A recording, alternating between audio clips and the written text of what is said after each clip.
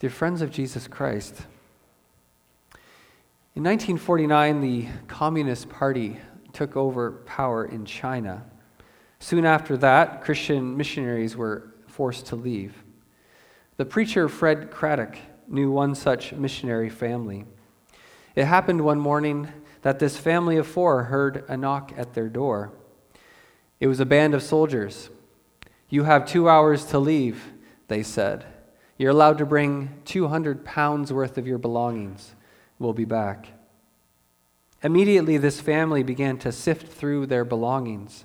"What should we take?" they asked each other. 200 pounds adds up quickly. "We just bought this typewriter," the husband said. "It's heavy, but I paid a lot of money for it." "We can buy another typewriter," the wife responded. "What we need to pack is our photo albums and our family heirlooms." After some heated debate, the family finally managed to agree on what to take and what to leave. And 2 hours later, they had 198 pounds worth of their most beloved belongings packed into a suitcase. The soldiers returned. "Are you ready?" they asked. "Yes, we're ready," the family said. "Have you weighed your possessions?" "Yes, we did. Here they are, 198 pounds. "Did you include your kids in the 200 pounds? No. The kids need to be weighed too? Yes." The mother and the father looked at each other, and without a word of argument, they dropped their bags and scooped up their young children. "We're ready," they said.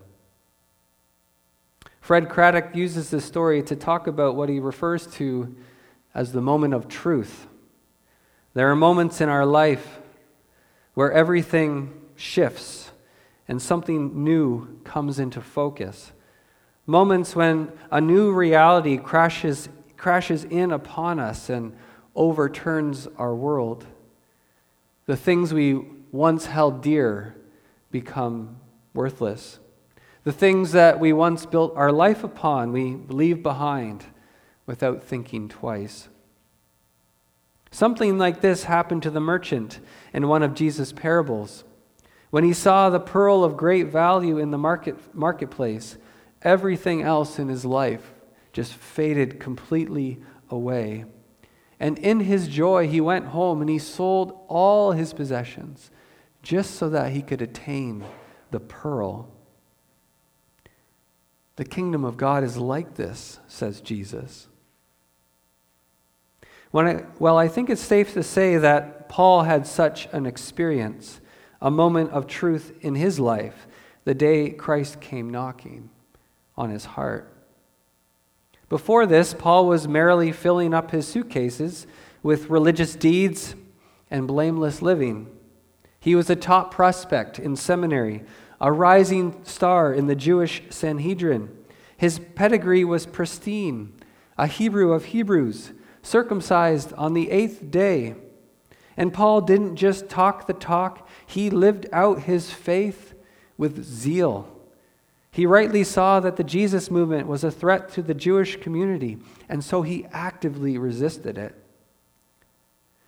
Yes, Paul was building up quite a reputation for himself, and he felt fairly proud about the life he was building.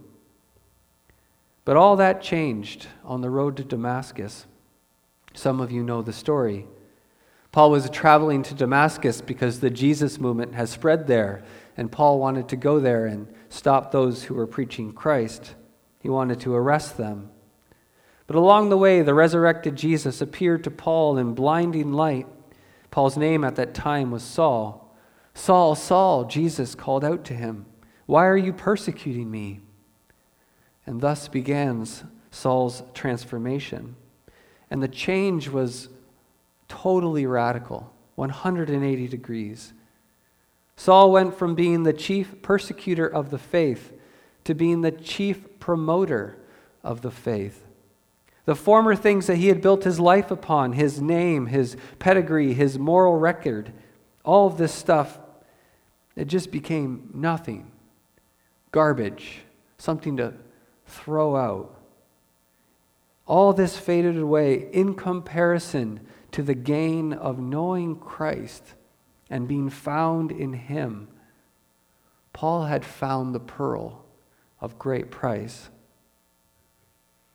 In chapter 3 of his letter to the Philippians, Paul shares his testimony with the church. His hope is in doing so is that the church in Philippi will join him in rejoicing in the Lord, and that they too would follow him in living in Christ's victory and in the hope of the resurrection to come. You know, the early church had a lot of theological thorny issues to work through. The most significant one revolved around how to classify Gentile believers who came to be followers of Jesus. Were they now members of God's holy family, or did they need to be circumcised in order to be called part of the covenant of Abraham? The Old Testament seems pretty clear on this point. In Genesis 17, for instance, God made an everlasting covenant with Abraham, and the sign of that covenant to be part of God's people, that was circumcision. This is what God says to Abraham. As for you, you must keep my covenant, you and your descendants after you. This is my covenant with you, the covenant you are to keep. Every male among you shall be circumcised. You are to undergo circumcision, and it will be the sign of the covenant between me and you. For the generations to come, every male among you who is 8 days old must be circumcised, including those born in your household or bought with money from a foreigner, those who are not your offspring. Whether born in your household or bought with your money, they must be circumcised. My covenant in your flesh is to be an everlasting covenant. Any uncircumcised male who has not been circumcised in the flesh will be cut off from his people, for he has broken my covenant. So there it is, right? Chapter and verse. All natural-born Jews and all foreigners who are brought into the Jewish family are to be circumcised. This is an everlasting covenant. Chop it off or be chopped off. I have a few more circumcision jokes coming, FYI. So the in-house conversation in the early church on this issue was fierce. This was such a hot topic that Paul even circumcised his ministry partner Timothy, just so Timothy wouldn't be a stumbling block to the Jewish people that they were trying to minister to. That's what I call taking one for the team. One wonders if Paul would have done things differently, however, if he would have met Timothy later on, for Paul's thinking on circumcision crystallizes pretty quickly. For Paul, the external sign of the covenant is not the thing itself. What matters is not having the mark on your body, but having a heart that is consecrated to the Lord. So he writes to the church, for it is we who are the circumcision. He's writing to Gentile Christians. It is we who are those who belong to the family of God. We who serve God by his Spirit, who boast in Christ Jesus, who put no confidence in the flesh. What matters is not the mark on the body, but the presence of the Spirit in the heart of the believer who comes to Christ. Paul's thinking on this subject won the day. It was adopted by the Council of Jerusalem and became official teaching in the church. But the Judaizers, those mutilators of the flesh, as Paul calls them, they didn't go away. They kept insisting that circumcision was necessary to be part of God's family. So Paul, in his letters, often you find him warning people, watch out for these people. Don't listen to them. Stay away from them. What's the big deal, we might ask? Why fuss over a square inch of flesh? Why not let each individual church decide how to handle this situation on their own?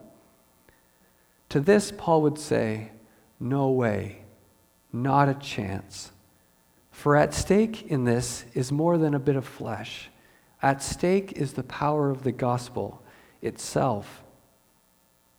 The good news that causes great rejoicing is not that we meet God halfway and that our acts in the body somehow fill up what is lacking in Christ. The good news that leads to rejoicing is that in Christ, absolutely nothing is lacking. He fulfilled the law entirely. He was without sin completely.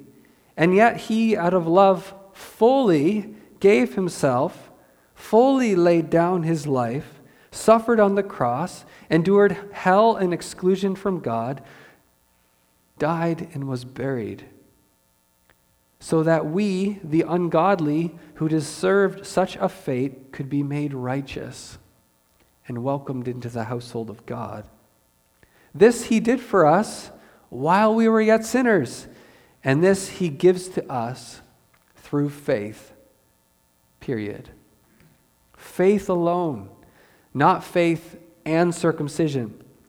Faith alone, not faith and the right sorts of good deeds or membership in the right sort of church. Faith alone. The good news of the gospel is that it doesn't depend on me or my performance in the flesh. I bring nothing. I lean on nothing. My only comfort is Christ. That's the confidence I have. Not me, but Jesus. And the church enters into dangerous territory whenever we teach or even hint that something needs to be added to Christ in order to shore up our status before the Father. For that takes away from the glory that Jesus is due and introduces unnecessary anxiety into our life with God.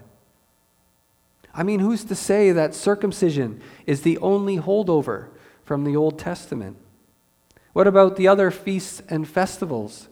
The Passover wasn't optional for Jews. Do Gentile believers need to keep the Passover too? Or what if the doctor had a wobbly hand the day of your circumcision and 10% of your foreskin was left intact? Is that good enough? Are you in? Or do you have to go back for a redo just to make sure? Or what about women? If circumcision is a necessary boundary marker that marks seals one's status in the family, then what's the status for women? Do you need to be married to a circumcised man in order to belong to God's family? What if you're married to an uncircumcised man who isn't a believer and is not willing to get circumcised? All this produces fear, anxiety, and that's not the point of the gospel. Jesus is the all-sufficient Savior. And all this comes out so beautifully in Paul's testimony that he shares with the church. He shares his testimony to describe the complete and radical difference between the luggage he used to carry, trying to live this blameless life according to the law,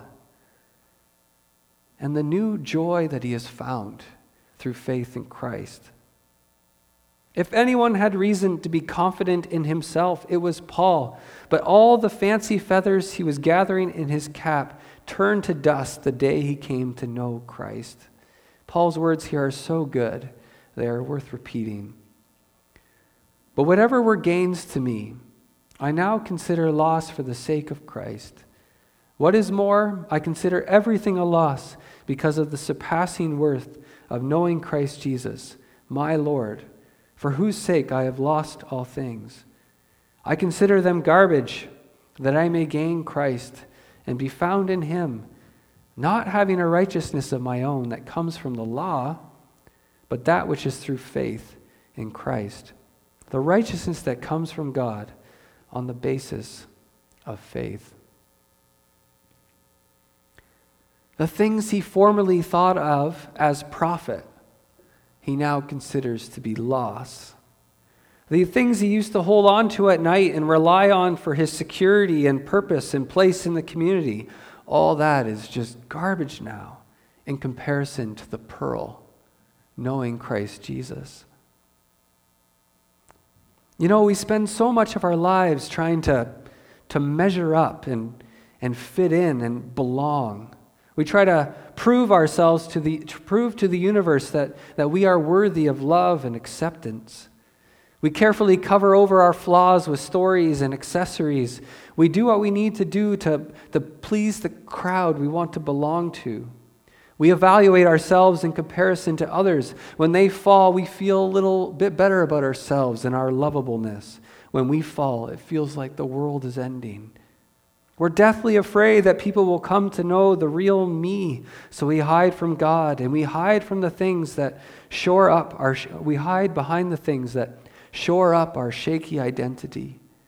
We cross our fingers hoping that will be enough. But that game never ends, and it leaves us feeling isolated and anxious. When we're putting our confidence in the wrong things, these things are not going to do what we want them to do. Brittany and I have been watching The Good Place on Netflix. I don't know why they won't post season 4. I'm waiting. Anyway, The Good Place is a show about the afterlife. There's a heaven and there's a hell. Heaven is the good place. Hell is the bad place. And what determines a human being's final destination is their performance on earth. In order to track that performance, there's an office building in a neutral place filled with robot-like accountants who are tracking the thoughts, words, and deeds of everyone on earth. Everything gets recorded. Everything gets weighed and is given either a positive or a negative number. And those who finish life with a positive number go on to the good place. Those who finish with a negative number go to the bad place. As I've been watching this, I've been noticing that God is more or less absent from the plot of the good place. The justice system is a cold algorithm. I haven't finished the show yet, so I don't know if God or some sort of grace ends up breaking through the storyline. I hope it does. But I'm sure glad that the true story of the world is so much different than the narrative laid out in The Good Place. There is a heaven and a hell in the true story of the world. Justice, too. Our thoughts, words, actions, and inactions are all known. But, and here's the crucial difference, they are known by the one who comes to save, in Christ Jesus. For God so loved the world that he sent his only Son. Jesus suffered hell for our sake. He cleans our record with his precious blood, and then he clothes us with his righteousness. The Heidelberg Catechism, one of our confessions of faith, spells the power of this out in such a wonderful way. Question 60 asks, how are you righteous before God? Answer, only by true faith in Jesus Christ. Even though my conscience accuses me of having grievously sinned against all God's commandments, of never having kept any of them, and of still being inclined towards all evil. Nevertheless, without any merit of my own, out of sheer grace, God grants and credits to me the perfect satisfaction, righteousness, and holiness of Christ, as if I had never sinned, nor been a sinner, and as if I had been as perfectly obedient as Christ was obedient for me. All I need to do is accept this gift with a believing heart. Let's let that settle in for a moment.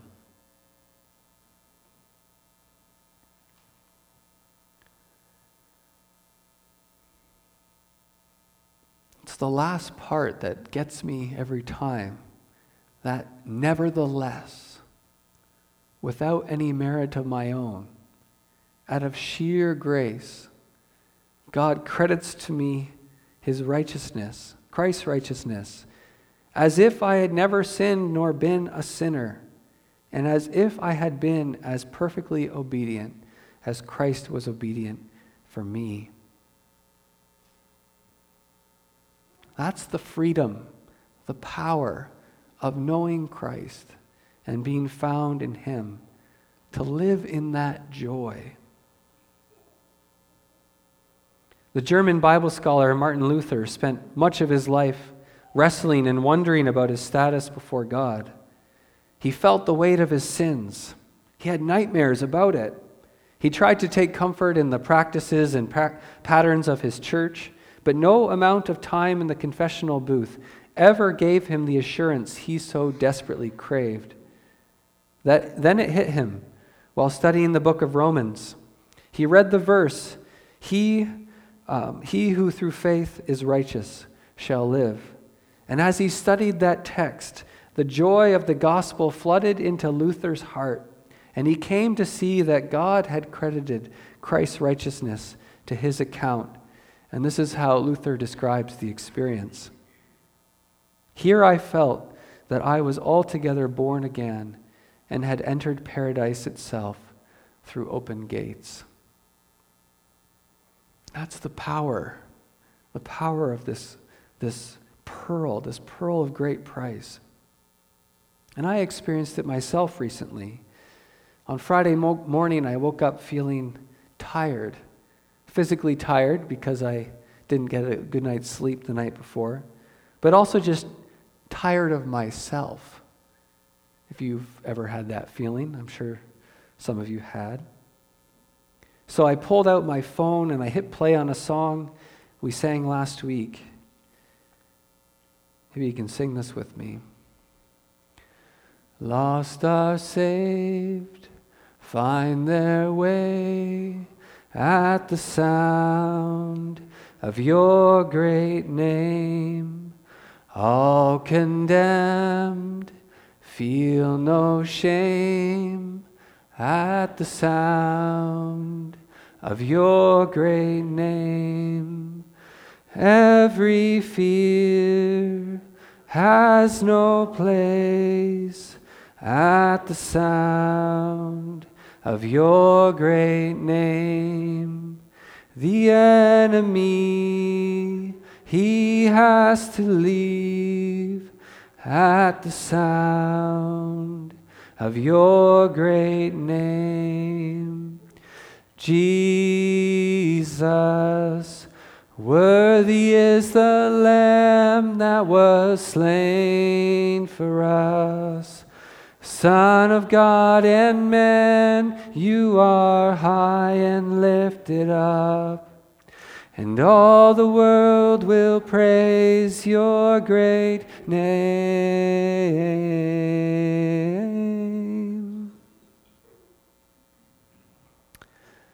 There is peace here.